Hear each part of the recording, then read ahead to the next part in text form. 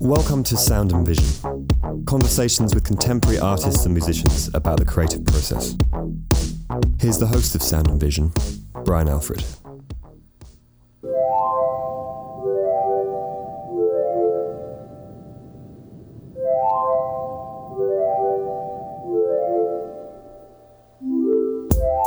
Based in New York City, Rudy Shepherd received a BS in Biology and Studio Art from Wake Forest University and an MFA in Sculpture from the School of the Art Institute of Chicago.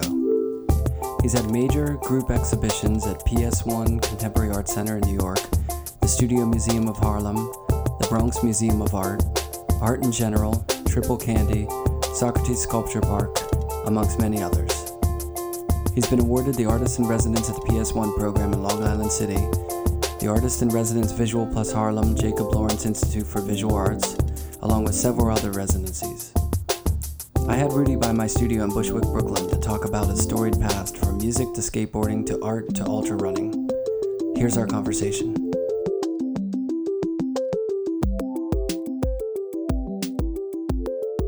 So I moved around a lot growing up. Like I was born in Baltimore, and then when I was about 2, I think it was, we moved to Houston, Texas.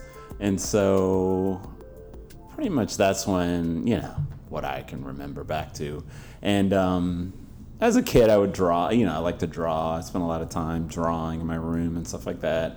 And skateboarding and listening to music and, stuff like that. Somehow in there, though, I sort of, playing guitar, stuff like that, somehow pushed art out, and then didn't really get back to doing art and stuff until I was in college, actually, like much later. So you didn't have in high school you weren't doing a lot of No, that's classes? funny. Yeah, in high school particularly, there were like art classes you could take, but it was like, they were like special, and they were like, there was like an art room, and I never, I think I know where it was. I never went in there. It seemed like you had to be like really talented to even take a class. Like one of my friends, his sister took art classes, I just didn't do it because I was like, I'm no good, I don't do art. Like it wasn't even like on my radar really, Yeah.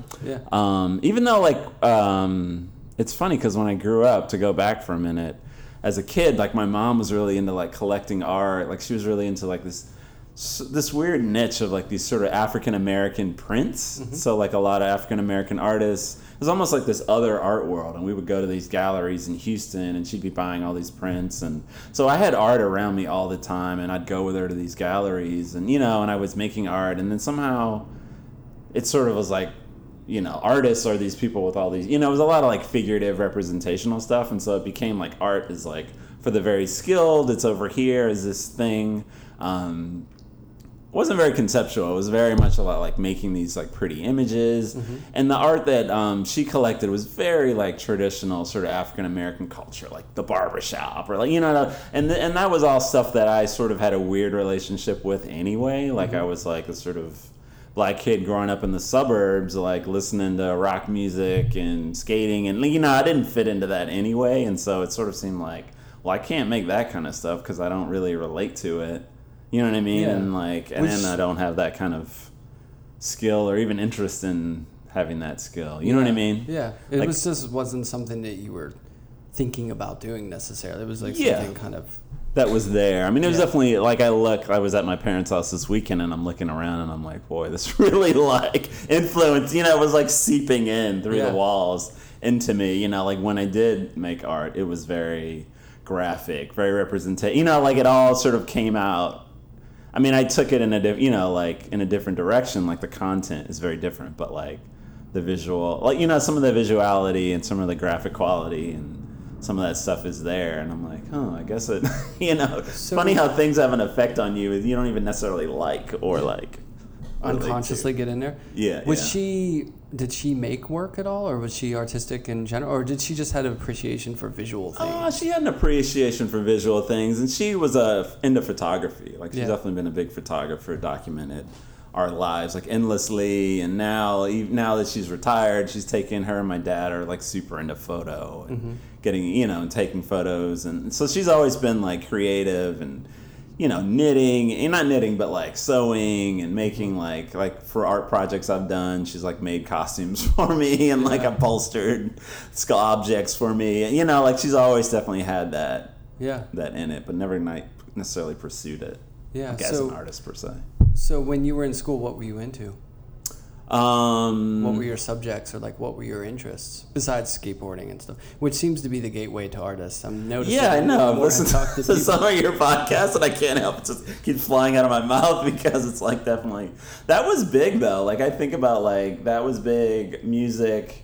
High school I started drinking and getting into drugs, which is a whole other story. I don't know if we want to talk about that, but that was like the biggest thing going on in my life pretty much in high school was sort of like it's just sort of finding out there's this whole adult world and this whole and all these sort of this other level to all these subcultures and all these things I was seeing. Like sort of in high school I started drinking and smoking pot and doing LSD and sort of finding out like, oh, you know what I mean? Like sort of being like, oh, whoa, this whole, and getting immersed in that whole world, whether it be the music or the visual aspects or all the rumor, the mythology, like all that stuff I was just fascinated with because it was like this whole other world, like separate from the sort of day-to-day life, that I lived, and sort of I went to Catholic school and went to church on Sunday. It was like this whole other world over there. Yeah. That the adults were, these other adults that weren't like my parents were into, and I was like super curious, like, whoa, I want some of that. Were you shielded from that when you were young? Is that why it was so appealing? Yeah, definitely. Yeah, I mean, my parents were, very religious. Like my grandfather is a Baptist minister.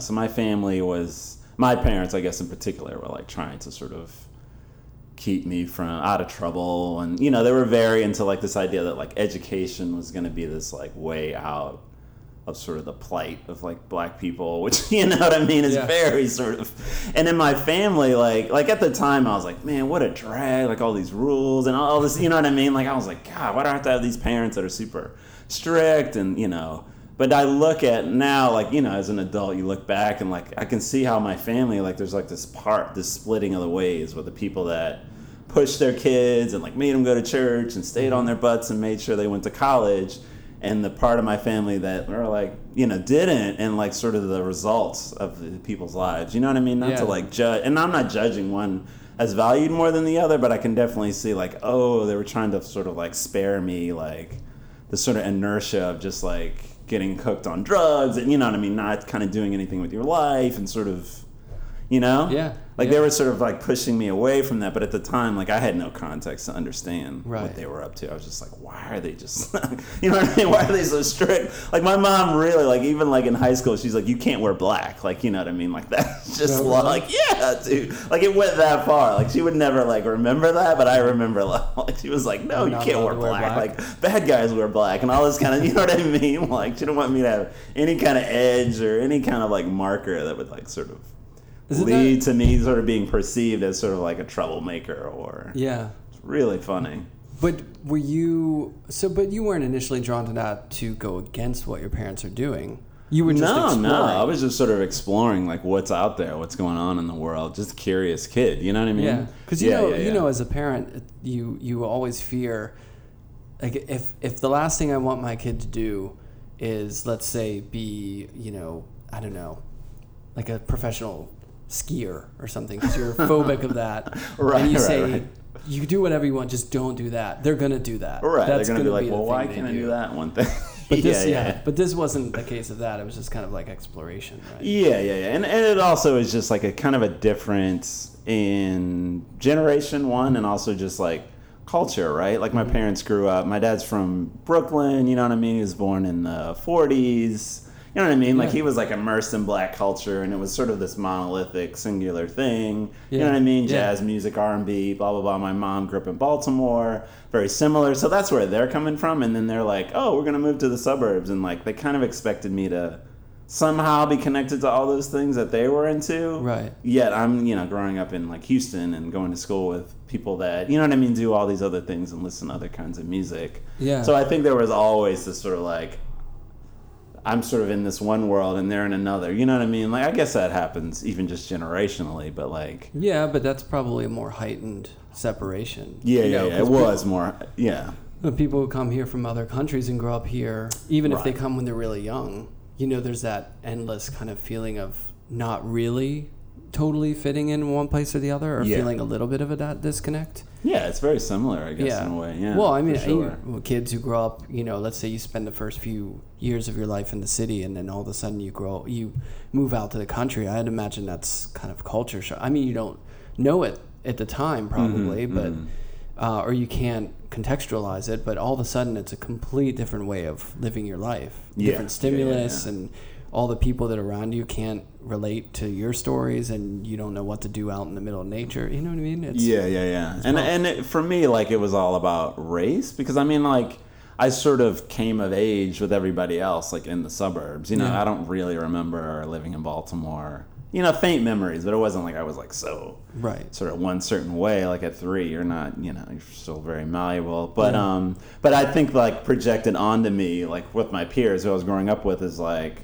well, you're good at basketball and you're into hip hop and all this like stuff that was like, well, I don't know, I'm into that and all this other stuff. You know what I mean? Yeah. That was the difference, even though there wasn't really as much of a difference. There was sort of this projection, and that's sort of what led me to art later on. Is sort of like after, in college, okay, so I'm 20-something, after 20 years of that shit, just being like, just wanting to sort of examine life and the world and the way it works and these like expectations. You know what I mean? Like that's what drew me to art. Like I took this art class in college. Wait, where did you go to undergrad? I went to Wake Forest University, and I was like a pre-med student, like 3 years into that. And my friend's like, oh, you got to take this. We had to do like an art requirement, like it was a liberal arts school. And my friend's like, you got to take this sculpture class. It's so fun, And I'd always grown up like building things and, handy. So it made sense. It was attractive to me. And I took this class, and this guy was like showing me all this sort of like political art and sort of stuff happening in the public art, 80s, 90s, sort of early political art. And I was like, and it was all about this sort of like these riffs and these like expectations, you know what I mean? And breaking that apart, and it just sort of like cracked something open to me. I was like, oh yeah, like I know what these guys are talking, connecting with people like David Hammonds and stuff like that, and being like, yeah, I get, just feeling it like deeply, like, yeah, I get this, and so that sort of drew me to art. So, like in a roundabout, skip the sort of like high school get good at drawing thing and just kind of went in like straight to sort of like conceptual, I was making stuff, these sort of like assemblage, sort of found object sculpture. Like that was my thing, and it was all hyper political, and I loved the crits where I would like make this thing and then like make everybody like talk about race and identity and like slavery. I went to school in the South, and I'd just be like, we're gonna talk about this shit, just like really hardcore about it, But wait, so this is at Wake Forest, right? Yeah. Did they have like a full-on art program, or? They did. It was very small, but we had like, I mean, compared to Penn State, it's like tiny, one sculpture teacher, one painting teacher, kind of one of each.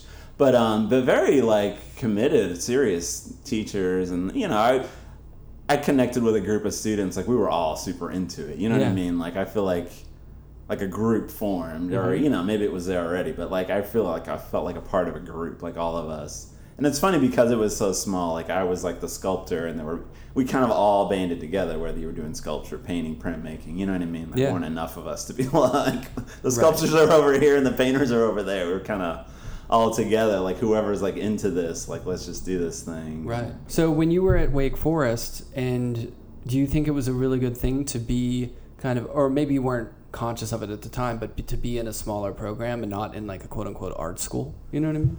Have you ever thought about for me? Yeah, I mean, I got a lot of, I was just thinking the next thing I was going to say is I got a lot of one-on-one attention. Like I was like the kid that was into sculpture, and there was one sculpture professor. We spent a lot of time together, you know what I mean? And really like worked through some stuff pretty quickly, and then I got into like, they hired this, it's funny, like they hired this guy to do like kind of new media stuff, so like Photoshop, you know what I mean, even video production, and I was into it, and so me and him became buddies, and like he showed me, and I would just like have like, here's an editing suite, and I was kind of the only one into it, so I was up there by my, with him, just like making videos and like making projections, kind of like the first one, you know what I mean, like very early in the game.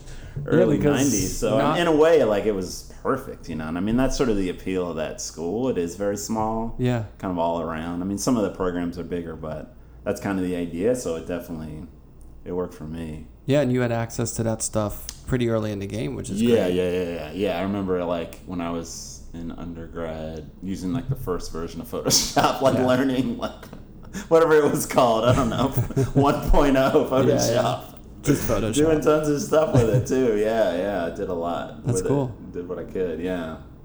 So when you, did you major in sculpture? Or so I'd already done 3 years of, like, pre-med. So I ended up finishing a biology degree and then also adding on an art degree. And I did, like, this honors program, so I ended up doing, like, a solo show at the end of the whole thing, you know, in art, which was cool. I did this, like, video installation with, like, sculptures and stuff. It was really cool. What were the facilities like? Did you have a big studio, or? No, I mean, there was a sculpture studio that was, like, multi-floored and like painting studio, blah, blah, blah. So I just worked in the sculpture studio and the video room editing area. Yeah, we didn't, like, have our own spaces. Well, when did you get the bug that, okay, this is something I want to do full on, like, this is what I want to do? Pretty early into it. I don't think it was, like, instantaneous, but maybe, like, a year into it, maybe 2 years into kind of doing both. I was like, I remember driving. This is funny. I was really into Fish and, like, the Grateful Dead, and I remember driving with my dad up to Maine for this, like, weekend-long Fish show, and like having to talk with him, like, all right, Dad, I'm gonna quit. You know, I'm not gonna be a doctor. I think I want to be an artist, and him just being like on the way to that show. On the way to, like, a Fish show for the weekend, right, in Maine. So obviously he's pretty cool to start with. Yeah, and he was totally supportive and like.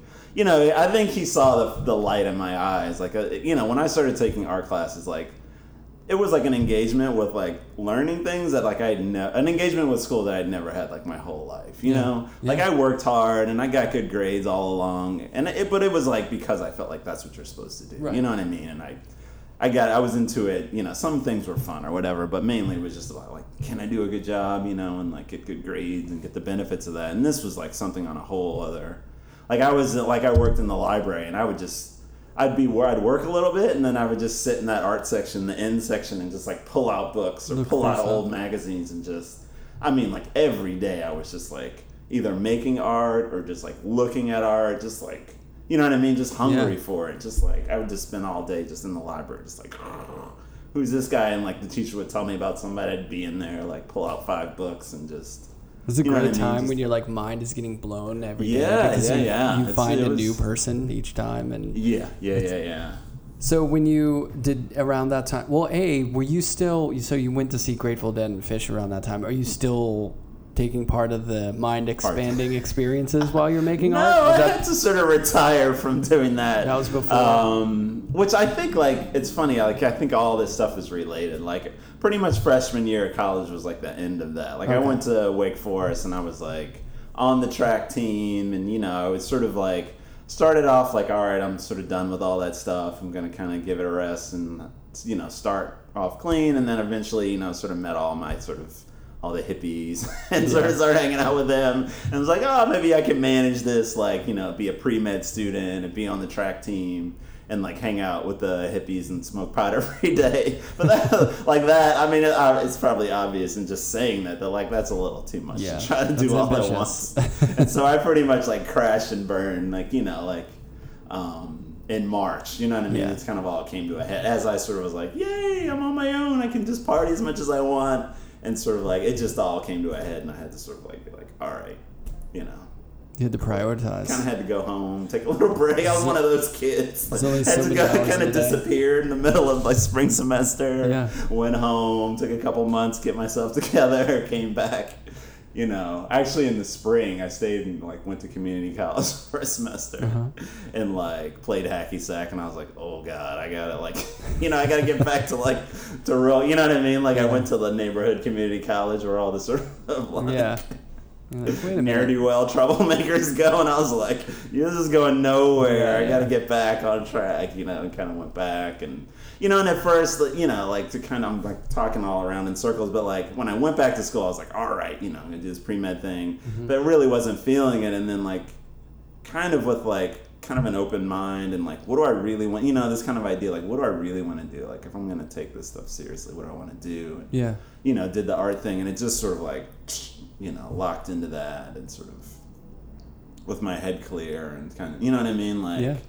And kind of like, it gave me like a sense of purpose, like, you know, something bigger than just like, drudging through life. Right. This day to day. You know what I mean? Like, it was like, art was for me like something bigger, you know, it was exciting, like, you know, like you could like make change. And I was really into this idea of like political art, like making change in the world and commenting and you know, that's expanded over the years. At first I was very rigid, like that's what art was about and that's what I'm gonna do and it's gotta be that or it's nothing else. Like I couldn't understand why anybody would like just like make an abstract painting. Like, what's that for? You know what I mean? Like, I don't understand why would you do that. Like, you know, like we got work to do. You know, this is like early '90s, and but you know, like as you get older, you know, you kind of like learn more. Like I think by the time I went to grad school in Chicago, you know, I went to the Art Institute, which was like a huge school. You know, people from all over the country, and everybody's doing all different things. It was sort of like, you know, that expands that narrow idea of like, art is political art and that's what's important, you know. Yeah. I mean, that was very much fostered in the program I was in the sculpture program, and I got lots of, you know,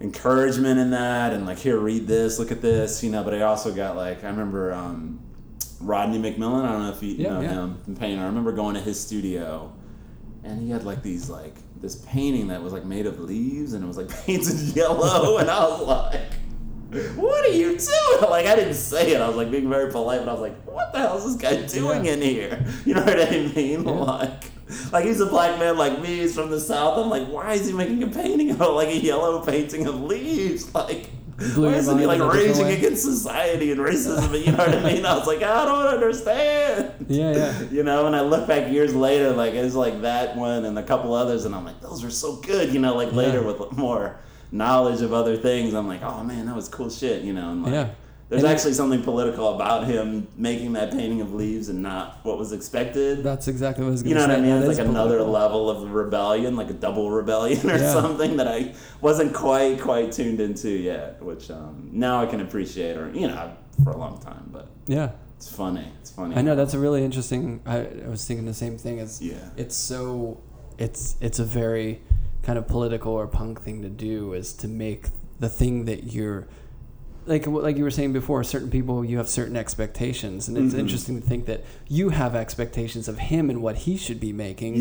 Just like those kids in Texas had expectations of what you should be doing. Yes. Right? Yeah, it's true. So, and then it's like if you have another classmate from, let's say like a Chinese classmate, and you think, oh, well, they should be making work about this or that. You know what I mean? It's like mining their identity in this certain way that's sort of like we all expect. And it's so still today so prevalent in the art world, you know, these expectations of what people are supposed to make. And you know, but I would imagine that maybe that transition from the kind of escape and exploration that you were doing in recreational activities in that late high school was supplanted by making art, which is kind of an exploration, but you could tie it to personal things that you're grappling with or that you're thinking about with your own history and past. Exactly. It's almost like reckoning. It's funny, like, my high school, that sort of period of drinking and doing drugs and, you know, like sort of mind expansion was a way to kind of get away from those,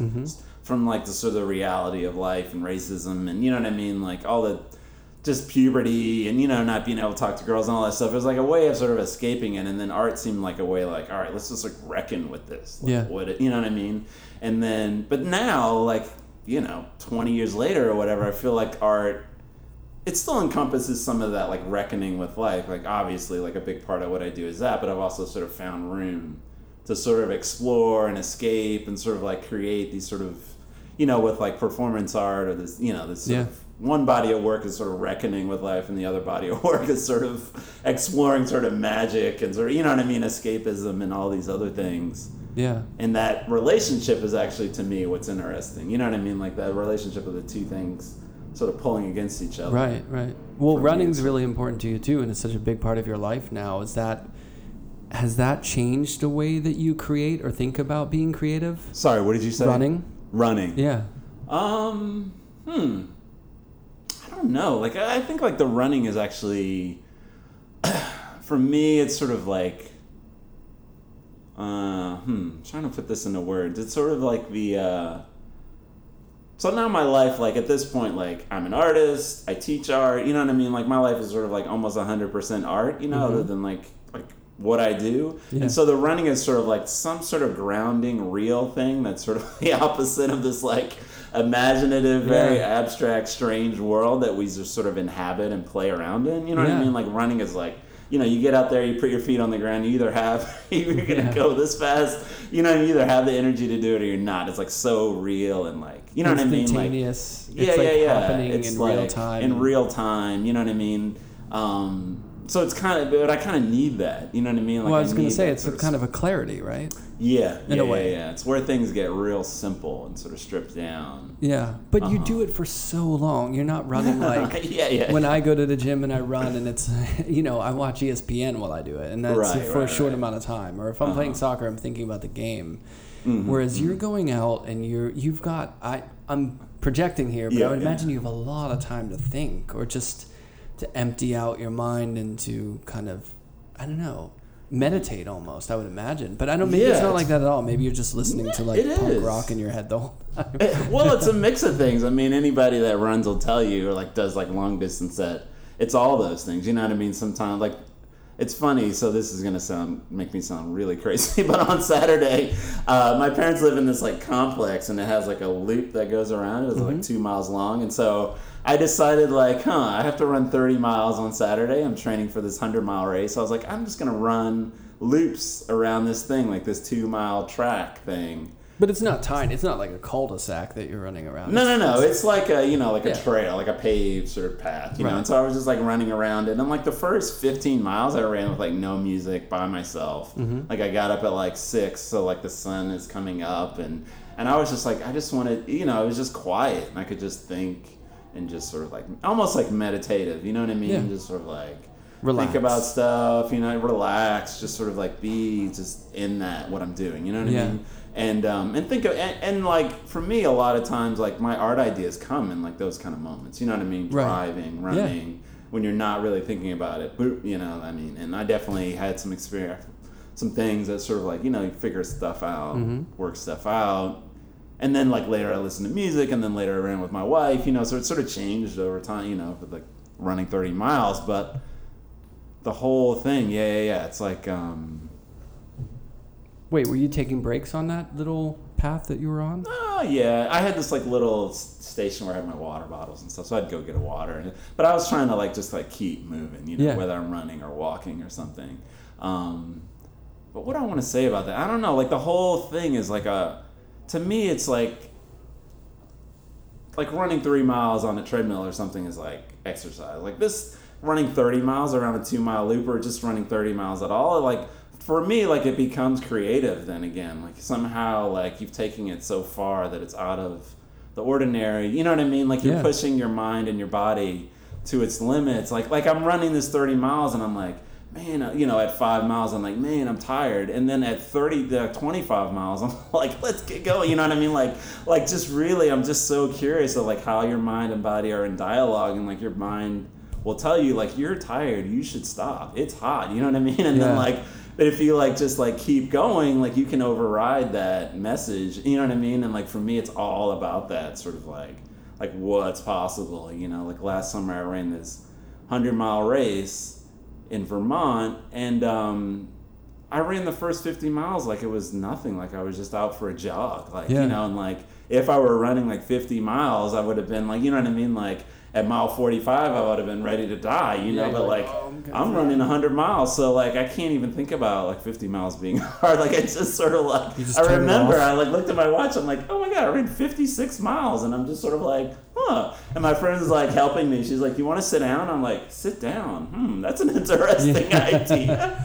I guess so. Like, I sat down for like 2 minutes and like, ate something and you know what I mean? Like, all right, I'm running 100 miles, I'm running all day. I can't not imagine. stop until I'm done. To me, it's just fascinating. It's almost like a weird experiment. Like, what's going to happen? At what point? What system's going to fail first? And can I keep pushing through? And, you know. So do you feel like at this point you're still... Because I would imagine there's something to the process of that it's exploration too. It's like seeing how much you can push yourself, or how easy it can become to run a certain amount of distance, or all the different mind body synesthesia things that are going on over the course of a race or whatever. Do you feel like at some point you're going to feel like, oh, well, I've just figured this out, now I've got to find something else to explore? Yeah, definitely. Yeah, I mean, running what sort of inspired me to sign up for that 100-mile race is just this curiosity, like, what's going to happen? Like, what's going to feel like? What am I going to be? Where's my head going to be? You know what I mean? Like, it was just all this curiosity. I mean, you just couldn't possibly know until you do it, you know? Yeah. And so I've done one, and now I'm going to go back and do the same race this summer, and I don't imagine it'll be that same sort of... I mean, each one will probably be different, but I'm already looking ahead. There's like this race, like 5 days, like you run through the desert and like, so I'm like, what else? I mean, I can't keep going back to Vermont and running that. I'm like, I'm like looking out west, or like, in Europe, there's all these races, and like, just kind of like what other, every time you throw in a different element or something, like it changes it, and like, yeah. So... Run across the country. Run across the country, yeah. I guess. I don't know. Is it the logical conclusion to the pure length of something? Of the country, yeah. Well, what's the relationship to that? And because a big part of your work is performance, so that's a different kind of exploration, but it does involve mind and body, and it involves the audience in a different way than any other aspect of your work, I'm sure, because we know the conventional audience for painting, the audience for running a marathon or something is what it is. What about the audience for performance and the way that you address? Can you talk a little bit about your mindset in your performances? Yeah. So that's a new one for me. I mean, I'm always pushing into new areas, and that's sort of the most recent one, is doing performance. And for me, it's interesting.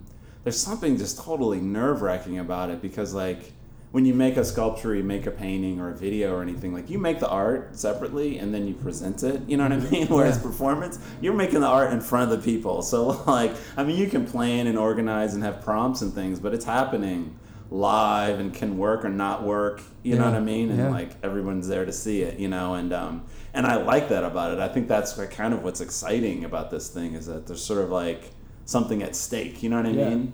Because I think I've gotten comfortable, like, there's something at stake every time you like pick up a brush and put it on a canvas, but like there's ways of fixing it. If the painting doesn't work out, you put it to the side, you make another one, and there's this kind of thing, like you invite all your friends and like, all right, here we go, like, what are you doing? And like I'm doing this like weird sort of like, now we're doing this thing where it's like experimental noise and performance, so it's sort of like, it's not down the line, you know what I mean? Something very straightforward. So if it goes wrong, I imagine my friends just looking at me like, oh, he's just crazy. He's lost it. You know what I mean? Like it's just, or maybe there's a way where you can sort of like, I'm doing it with this hope that there's a way that like this thing that people wouldn't think they could like understand or appreciate or connect to, like maybe there's a way to kind of loop them in, like, you know what I mean? Like my mom, like if she were to like, because like, I mean, music is abstract, right? Anyway, like all of it,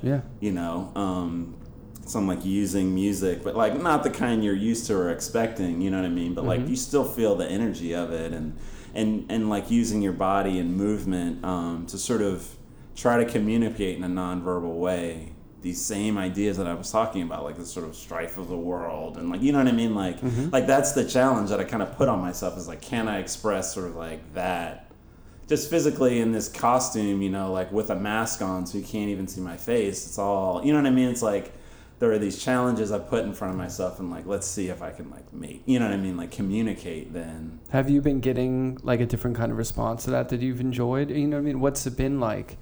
Sort of the after effects of that, as opposed to just hanging like a painting show. I've done three performances, and the first two were I'd made this sculpture and I did a performance. This sculpture is called the Black Rock Negative Energy Absorber, and the idea is that it's like this sculpture that's like pulling negative energy from people so that they can be like nice to each other, and so the performance is like this character called the Healer, which sort of grew out of that sculptural practice.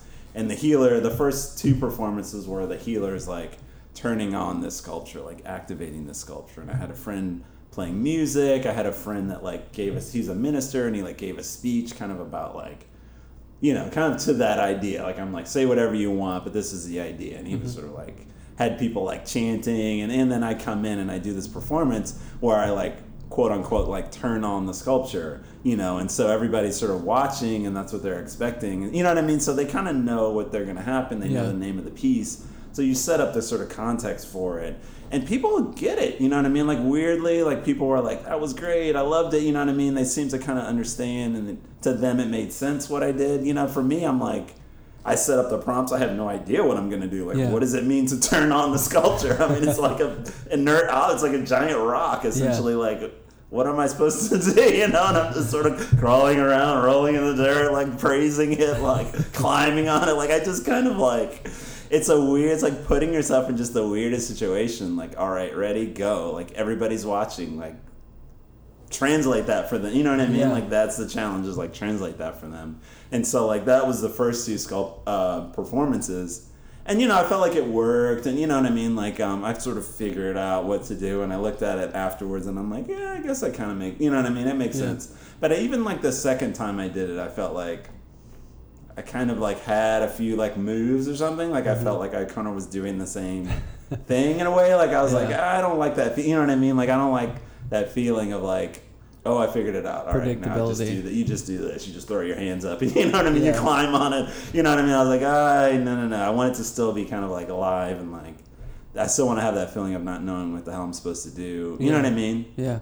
The sort of unknown and not knowing what's going to happen. And that's when I decided this year, like, I'm going to be doing another sculpture and doing another performance. So I was like, I want to like bring in the element where I'm participating in making the sound. Because it was like a place, like I had a friend doing it, and he's doing a great job. But I was like, I feel like I have, like, I want to participate in that. I want to send it this way or that way, like participate in that aspect of it. And so the last performance that I did that you were a part of, me, you, and my buddy Elia, was like all of us sort of making that music and me performing. Yeah. And it was interesting. So I went, so my wife was there. Yeah. And her parents were in town. And who live in Buffalo, which doesn't mean anything. I don't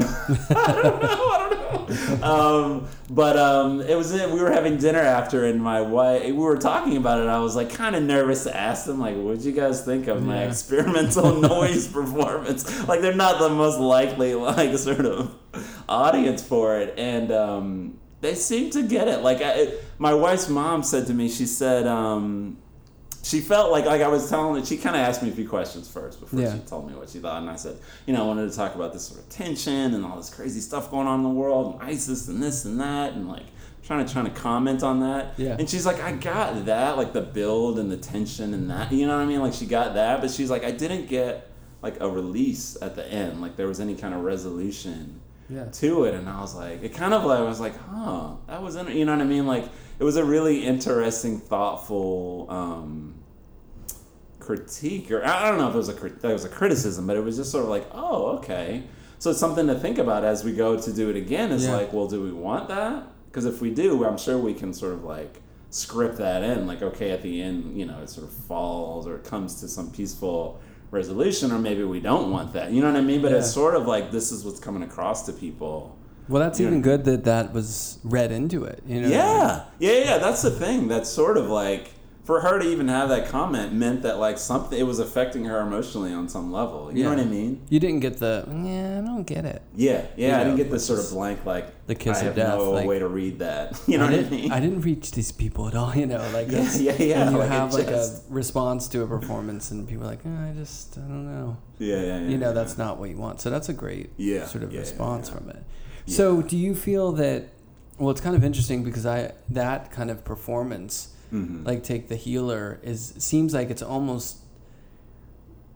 kind of like the reality or the performance base of maybe, say, running a long race, but bringing into the creativity side of making a painting. Yeah, exactly. Yeah. I mean, that's funny because it brings me back to like, when I started running, it was at a point where I realized, like, man, I'm making all this art and reading and doing all this stuff, like using my mind and my body a little bit, like making things, but I'm not using my body at all. Right. And now I look up like 4 years later or whatever, and I'm running a lot, and I'm doing this performance that involves my body. You know what I mean? Like, it was like something that seemed like it was out of balance, and then I'm sort of pulling in, and I've even somehow pulled the body into like the art part. You know what I mean? It's not just like something I do on the side. Now it's sort of falling in. And I would think that's sort of the connection. Yeah, it's like using your body, and this is sort of like, and it's funny, like over the last couple of years, I've gone to like these like dance performance, like sort of modern dance performances and rehearsals, and sort of watched and kind of tried to like look at it from the outside, like what's out there now, and like what are people doing? Yeah. And it's funny with dance, like I thought like modern dance was like people just kind of all just do whatever the hell they want. Yeah. But I realized, like, oh, they're all doing, like, these certain moves. There's, like, a whole, like, you know what I mean? And, like, I talked to somebody about it, and they're like, yeah, there's, like, a whole school of it. It's not, like, just, like, oh, you know, like abstract painting is, like, everybody's kind of trying to chart new territory and do different things. Yeah. And I mean, I guess they are, but, like, it's within a certain, like, using a certain language, like, a certain kind of, like, repeating things or people doing things in parallel. I was like, oh, that's no fun. You know what I mean? I was kind of let down. I was like, I thought it would be like someone would light themselves on fire, someone would be crawling. You know, I don't know. Just more variety. It just seemed like variety within, like, you know what I mean? Like there are, you know, these certain, like 10 moves, and like you mix them together in different ways. I was like, oh. So I'm like, so for me, like, this performance is like, I'm not doing any of those moves. You know what I mean? It's like. So you don't find it all the interest of the voice being related to what has happened before, or the structure? You know what I'm saying? Sorry, what do you mean? Well, in the case of like my voice? And no, someone's voice as an artist. Mm-hmm. So say in dance, the voice of the message of the piece or what's being said is being said in relation to that language before it. Do you know what I'm saying? Whereas, definitely. Like even that's kind of what I was not. You know what I mean? In my interest in seeing like one performance be so markedly different than the other, I'm sort of like negating, like, yeah, of course there's a language, you know what I mean? Yeah. Everybody kind of can come to understand the language, and then you can use the language in different ways, you know, the music, the lighting, you know what I mean? Like I'm kind of like glossing over all of that and just being like, why are they all moving the same? You know what I mean? Like just a weird observation is like, not that they're all moving the same way, but like kind of there's a certain lexicon. I was like, I don't like that there's a lexicon. Oh, yeah. And I'm sure there are people out there, like if I, you know, might get a bunch of emails, or if I ask around, like, oh, go see this. You know, I've heard about the woman that does like the kind of acrobatics, like they fall from really high places. You know what I mean? There's people kind of like testing the waters and like pushing it out in other ways. I just happened to see a couple of things and be like, oh, they're not all so different from each other, you know.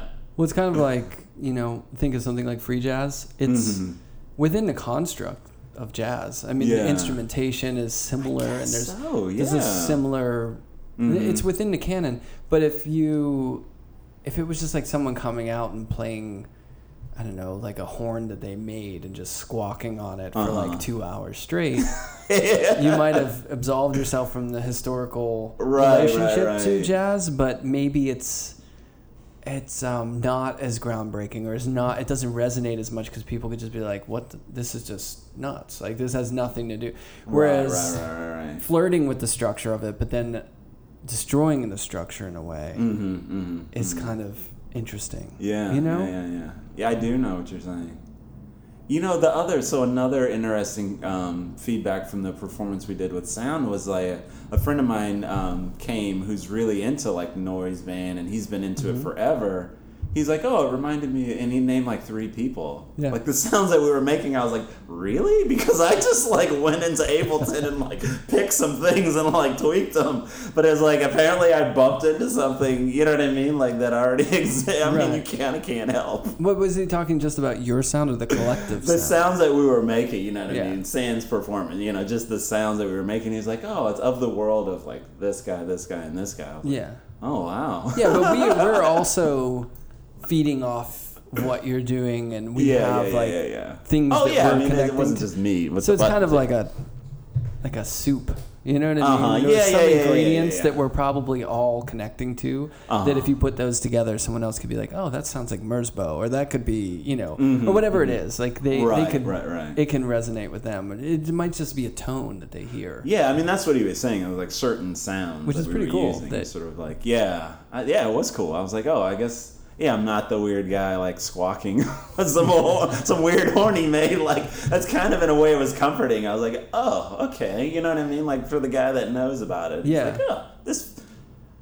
Not that it's like, oh, it fits in the box very nicely and it's nothing weird. Like, it was just sort of like, oh, it makes sense. Yeah. I'm always like, that's what's. I think as I work, I'll speak for myself, but I think as an artist, as you do things, you know what I mean? As you work more and more, you realize like sometimes I'll have these intuitions to do something and I'm like, does that make any sense? Yeah. And then I'll do it and people are like, yeah, that makes sense. Yeah. Like, I get that. You know what I mean? Like, and it just like, leads to me to trust that more and more. Yeah. And to kind of go further out on a limb, which I feel like is where we're going with the sort of performance and noise stuff. It's like, this is way out on a limb. Like, I just want to do this thing. I don't know if anybody's going to even like wrap their head around where I'm coming from with it, but it sounds like, from the guy that knows a lot about noise to my wife's mom, they're like kind of piecing it together, like, oh, yeah. And it's comforting to know that no matter how out there you think you're getting with what you're creating, someone's done it. Yeah, someone's been further out on that limb. You know what I mean? Yeah. And there's company in a way. That's the nice thing about the internet age is I can just like get online and be like experimental noise and like, you know what I mean? Connect with people that are doing it. Find out, like, oh, I can't figure out how to get this to work. You know what I mean? There's almost like a whole community that's like, hey, welcome aboard. What do you need? In like, real time, you can communicate with them. Where it used to be like, or just check out someone's stuff. Yeah. Like just get ideas or just like appreciate someone else's sort of exploration into it in another direction. Yeah.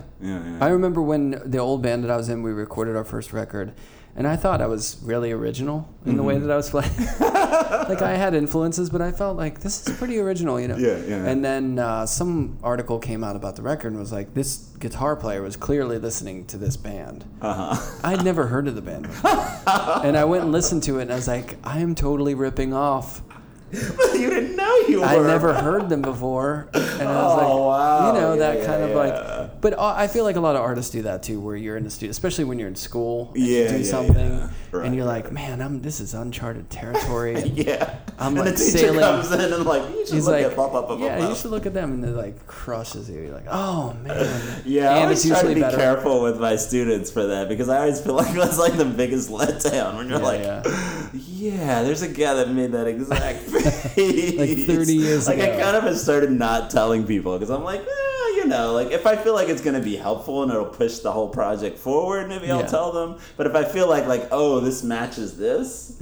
Like I just kind of was like, this might crush if it's your not dreams. helpful, I'll just hold off. Pull all the energy out of what you're doing. Sooner or later they'll find us. And by that time they'll probably progress. Have moved on to the next thing. But that's actually something that maybe the internet is bad in a way, or maybe is a dream crusher because it's so easy to find all those different influences. Where like let's say you're in school and you've gone through your Pollock phase, and you're like, I'm really. It's capturing the movements that I'm making, and it's really avant-garde. Right. But you don't know who Pollock is. I mean, obviously, I'm being a little extreme with this. Tough, but you wouldn't know. But you might make natural progression, like changes in the work out of working through a process. That if someone pointed you in the middle of that, someone pointed you to that person and said, "Oh, this artist is doing exactly what you're doing," you might jump ship before you get to that place that you're sailing to. You know what I mean? Place. And you may not learn how to navigate the water if you're not getting there because someone's like, hey, someone's done this before, and you're like, well, I'm not going to sail anymore. You know what I'm saying? It's interesting to think about how that abundance of information and visual influence and, all the information that is in the studio in a way because it's all right here every student has a computer or a phone in their studio now. No one's working off the grid or very few people. Right. So all that stuff in their mind all the time. I wonder what that's like to sort of navigate. Like how does that change things? How is that useful or not? It's interesting to think about that. How does it how does your progress change? Because everyone looks at everything or looks at stuff. Right. No one's right. working in a bubble. And we're all referencing, like we were talking about before, we're all sort of navigating the history of that language. Let's say it's ceramics or sculpture. You're looking back and you're making work that is in dialogue with that, or you're influenced by things. But what happens when everything is there all at once? Right at your fingertips. Yeah. Well, then I think it's like this sort of making these, sort of being thoughtful about that whole process. You know what I mean? Like making choices whether to like, when to dip in and like look at that and when not, when to kind of like hold off, you know? Yeah. Like I was just thinking like, I have this idea for a painting and I'm like, I bet I could just Google the idea and like 50 paintings would come up. You know what I mean? Yeah, don't do that. Yeah, and I'm like, I probably shouldn't do that. It would definitely be a dream crusher. Like, oh, here's 100 horrible versions of it. Maybe, you know what I mean? Like, you just have this idea of like, I'm probably gonna fail too, you know? Or you end up just copying one of them. You know what I mean? Yeah. Like, so yeah, for me, it's like a very thoughtful, like, you know, strategic tool. Like, I work a lot from images. And so my computer is in my office, you know, my studio, and it's very important that that's the, you know what I mean? So I can pull stuff up and zoom in, and you know what I mean? Like hear something on the radio and like get online and be like, what the hell? You know what I mean? Like yesterday, the UCLA shooting, it was like, heard it on like this mention on the radio, like what? And like get online and find out what the heck's going on. Images, and that one was weird because I don't think I've ever had an experience like I was sort of, I kind of looped into it when it was still going on. Which is sort of like, whoa, this is too immediate. You know what I mean? It's like CNN is like posting had already posted 5 videos and it's still going on. It's just like, oh, they're talking on the cell phone with people in the buildings. It's just people are like live tweeting the bizarre. event. Like it was just a bizarre moment. I'm sitting in my studio like, this is creepy. You know what I mean? Like I just like turned it all off. I was like, this is too immediate. Like I'm really into like keeping up with things and responding right away, but I don't. You don't want to be in the room. Watch it, you know. I don't know. There's some implication into you know this voyeuristic thing of. I don't know. You know, I don't know. There's like a weird feeling like, is all this sort of response and immediacy feeding this monster of these like school shootings? You know what I mean? Like with school shootings in particular, like. So many have happened that like it's become like something that's in your mind, like, oh, you know what I mean? Like it's an option. Yeah. Though neither of us would ever take it. Someone that's like more inclined, you know what I mean? Like it's something that's been done 1,000,000 times. It's like a thought you would have, like, oh, I'm upset. Let me go do this thing. And it's an option on the list of things you can do. It's so strange. Yeah, it is weird. Yeah. I don't know how we walk back from that. I don't know. And then the culture, like the kind of reaction to it, and the not, you know, like the hype of the reaction of the media. Yeah, all there's a sensationalism, weird celebrity status of the person that did it. I don't know. It's all they care about is ratings, and then everyone else is left to digest all that. Yeah. All that content they throw up in the world, you know. And it's weird. Yeah, and for me as an artist, like I make work about that, and I'm always, every time I'm like, is it, you know what I mean? Do I make an image of the shooter? Do I make an image of the victim? Yeah. Like, am I feeding into it? Like, now things are so... I've done this thing where because I'm always responding, like, right away, and now that I post things on Instagram, like, they go out shortly after they happen. And I've literally, a couple of times recently, had people related to the victims respond to the drawing of the shooter or something, and I'm like, oh my God, you know, like, I really, you know what I mean? It's really called me to task, like before, like if I were to have a show next year, you know, it's like this conceptual thought, like should I make an image of the shooter? But if I'm going to post it on Instagram and tag the guy's name, it's possible that the victim's mom is going to see this, or his son probably more likely. Right. So I really have to like decide whether I feel, like, you know what I mean? If I have some justified reason that I've thought through of why I'm going to do it. Yeah, and then you have, because I mean, you know what I mean? Because it's like, to me, like somehow like those people are like the most, I don't know, they have like the most at stake with all the hype that's flying around about the thing, you know what I mean? And I don't want to add to like the negative sort of impact of this thing happening to them, you know what I mean? Yeah, it's like a reverberation, but there is a difference between reflecting on an event that happened, like say with due time afterwards, and then immediately jumping on something and responding to it. Yeah. Because there hasn't been a moment to digest things, and I think that's when emotions are raw, or there's a different kind of feeling at that point. And then when you make a comment about something in that aftermath, when it's still an open wound, you know what I mean? Then it can be interpreted in so many more different ways, and it does affect people whether you like it or not. You know what I mean? In a way, so it makes it really difficult. Yeah, there is a time thing that plays into it, and it's like something else, like another element to think about. Like now that things are so fast, like I can respond quickly. I can also put it out quickly, and people, I can fly around the world just as quickly as you know what I mean? Like then there's another level of thinking about what you're doing involved. And you're closer to the media in a way. Because if you're responding in real time, because if you can post something on Twitter right after you do it, which is hours after something happens, in a way, you're reporting on it. Yeah. Do you know what I'm saying? Because there's not. What you're saying. It's a lot different. Like now, if someone makes. In a weird way, it is. Yeah. It's not just like the networks control like what is quote unquote news. No. Your image is getting out there. Right. And you're in that flow of information. Right. Yeah, it's like you become part of that flow.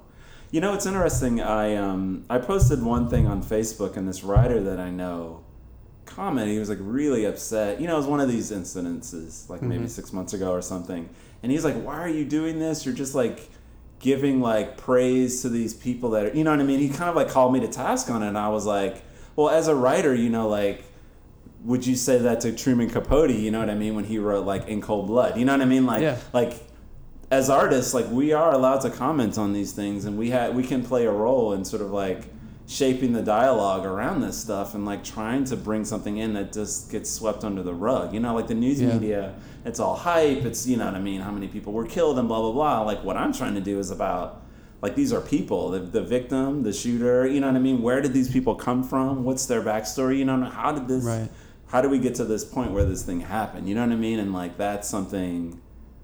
So, you know what I mean? Like, it kind of, like, he made me really think about, like, I was really upset. Like, why are you calling me to task on Facebook in public, But it really, like, kind of was good in a way because it made me be like, yeah, there is precedent for this. You know what I mean? Like, it kind of made me be like, oh, yeah, Truman Capote, In Cold Blood. Genius book. Look, we can all appreciate it. It has value beyond like, many years after the incident. It makes us sort of look at this whole thing in a bigger...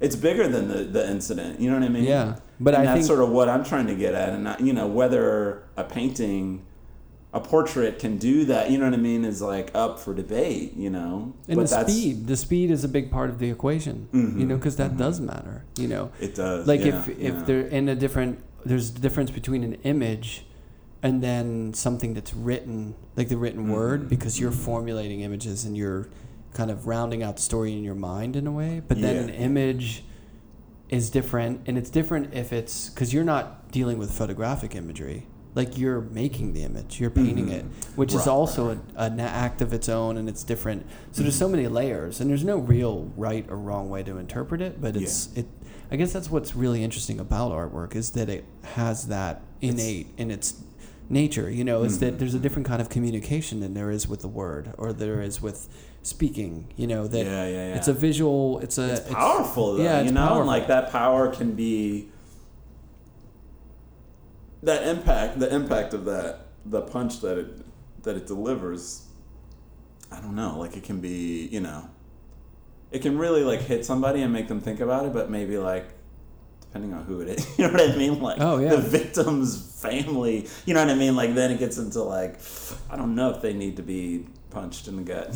You know what I mean? Yeah. The same way that maybe all of these people that are like, we need our guns, and you know what I mean? They might want to punch in the gut. Maybe not like, the brother or the victim. You know what I mean? So it's sort of like this indiscriminate. You know what I mean? Like there is a thing about the way it's distributed that it's so interesting. It's difficult to orchestrate it because there's always going to be such different results or different responses to things. Like there may be someone who was out in the woods one day and they were walking through a big pile of leaves and they slipped and broke their back. And then they see that painting of the leaves and that's like the worst thing they've ever seen. Right. You know what I mean? Yeah. People bring no matter what you try to do to control the reaction to what you're doing, you'll never be able to. People have their baggage, that they bring to it and read into it. That's the beauty and the difficulty of visual language, as opposed to writing. Because if you're writing, you're stating things. Now people will misinterpret that or read into But you're that putting yourself out ways. there a little more clearly. Yeah, it's a little less, I don't know, it's a little fuzzier with images, which is, it goes down so many different avenues, like who owns images and copyrights and, plagiarism, all that stuff. There's so many different facets to it that are, we could talk for a few hours about, I'm sure. Yeah. Well, what about music? What's, obviously you're making music now, which is, stemming from this process that's related to your performances. But what have you been listening to, or, through the past and through the present? What has music meant to you, and what are you really into now as opposed to back when you were younger? Well, nowadays I'm into like everything. And it's sort of like things have been added over the years. Like growing up, late 80s, 90s, I skateboarded. I remember like one thing I've thought about is the music and skate videos back then. Oh, yeah. Was very influential on me. There was some really good music, you know what I mean? Like the Descendants, Fire Hose, like all this killer like stuff. So a lot of skate rock, and then there was like punk. Like I grew up in the DC area, like high school, so there was like DC hardcore, like Bad Brains, you know what I mean? Like Fugazi, stuff like that. Yeah. But definitely like early, I also listened to like a lot of rock. Like one of my first concerts was Poison. Who's from Pittsburgh, actually. Was that with Whitesnake? Yeah. I think I saw them together. And Cinderella. Yeah.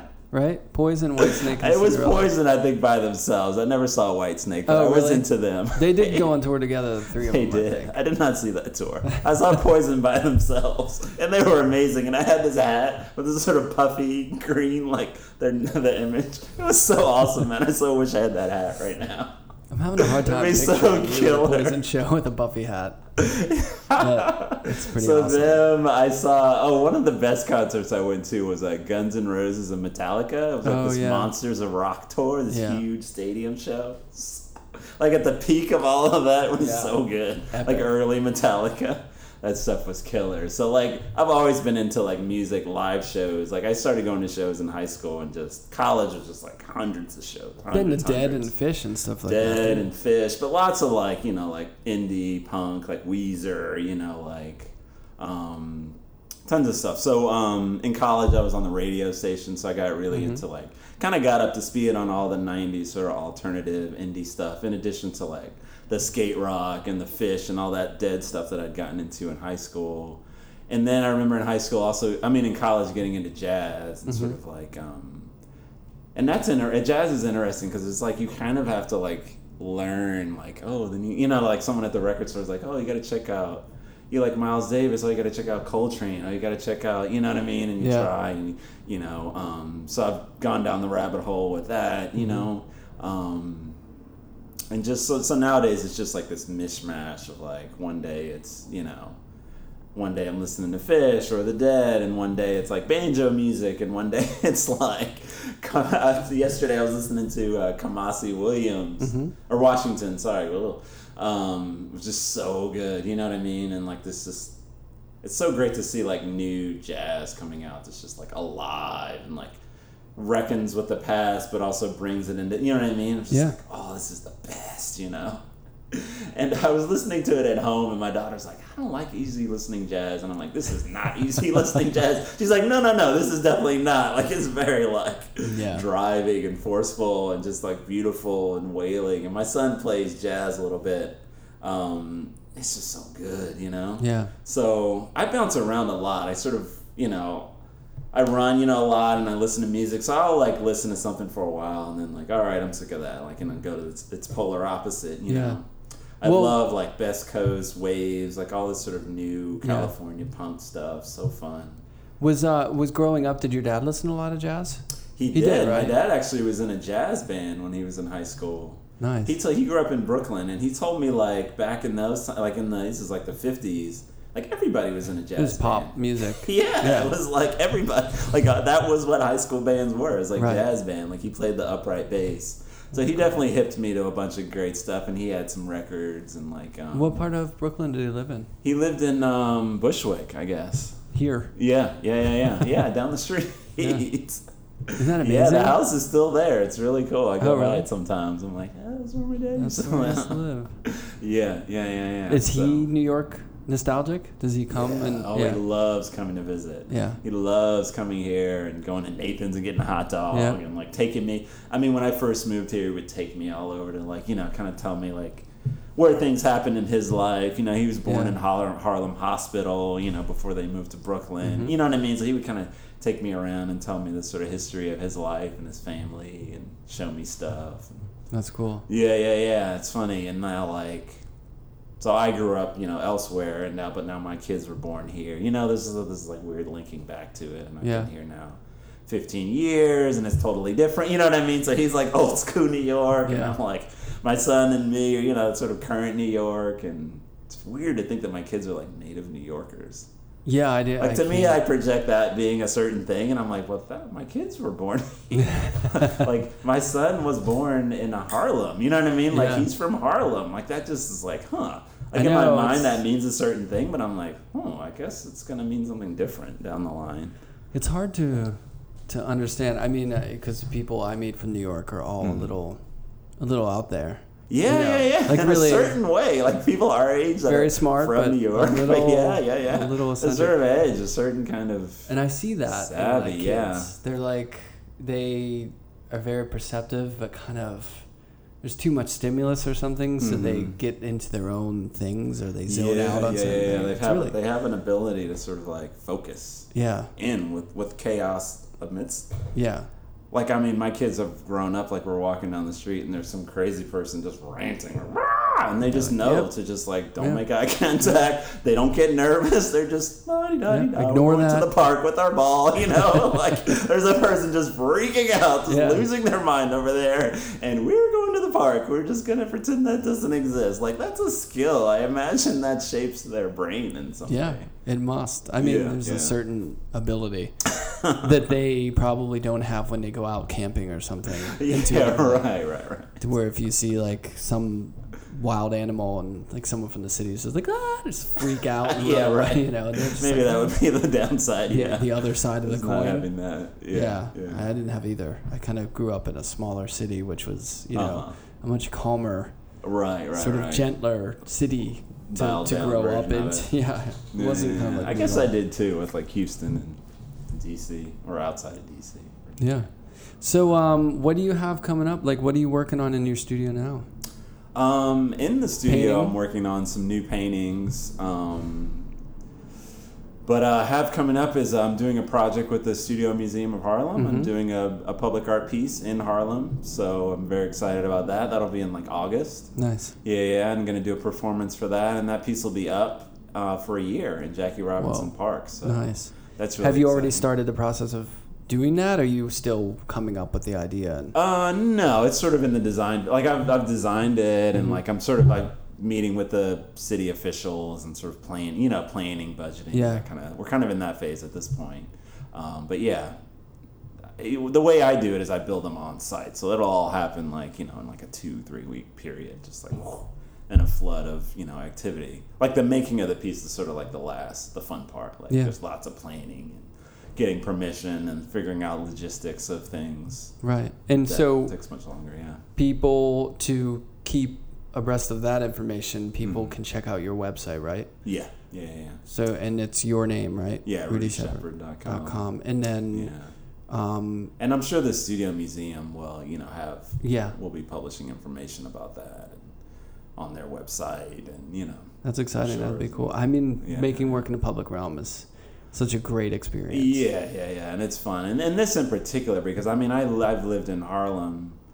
I lived in Harlem for probably 10 years, and I lived near Jackie Robinson Park for 2 years, and like at this sort of seminal moment of my life, when, like I was getting divorced and kind of moved into this like apartment by myself, so like there's like a whole, like for me that park is like totally loaded up it's with like all this historical baggage. Yeah. So in a way, it's sort of like saging the area and kind of. it's, I don't know, and just to make something in your neighborhood, like it's this sort of large sculpture, like where you live, you know what I mean? Yeah. Like, there's something just really interesting about that for me that makes it different than. That sounds great. Similar thing in Pittsburgh or downtown. I did a piece similar. But it's different because it's not your backyard in a way. Yeah, it's like right in your neighborhood. Yeah. Yeah, there's a park right by my house, and they have a handball court, or one of those big pieces of concrete. Yeah, right. And I really want to do a mural on one of those. Ooh, you because should. I feel like it's close to me, and I don't know, I have that urge. Be interesting, right? Yeah. But then maybe it makes handball difficult if there's like all this painting. A visual distraction or something. You should look into it. Lighted though. lines or something, like work into the composition the lines of the handball court and make it really right. Like It's not totally. Yeah. Just fractured. So it's not completely some like black hole that like falls in. They're like, "Where's the ball? I have no sense of space." This is really confusing. Like, people get annoyed at it, but it would look amazing. I mean, those things are just big blank canvases. Yeah, they're like dying for one of those. Yeah. There's a great Keith Haring mural. Yeah, that will crack his whack one, right? Yeah. I think it's one of those Harlem River Drive walls. It kind of looks out onto the highway. I drive by it all the time. It's that's amazing. True. Yeah. Hey, if Keith can do it. Yeah. All right. I'm going to make it happen. Yeah, do it. All right. Well, thanks for taking the time to talk. We'll have to do another one. Yeah. We'll have more to talk about. There's like so much more we can talk about. Yeah. All right. Sure. Thanks a lot. Cool. Thanks.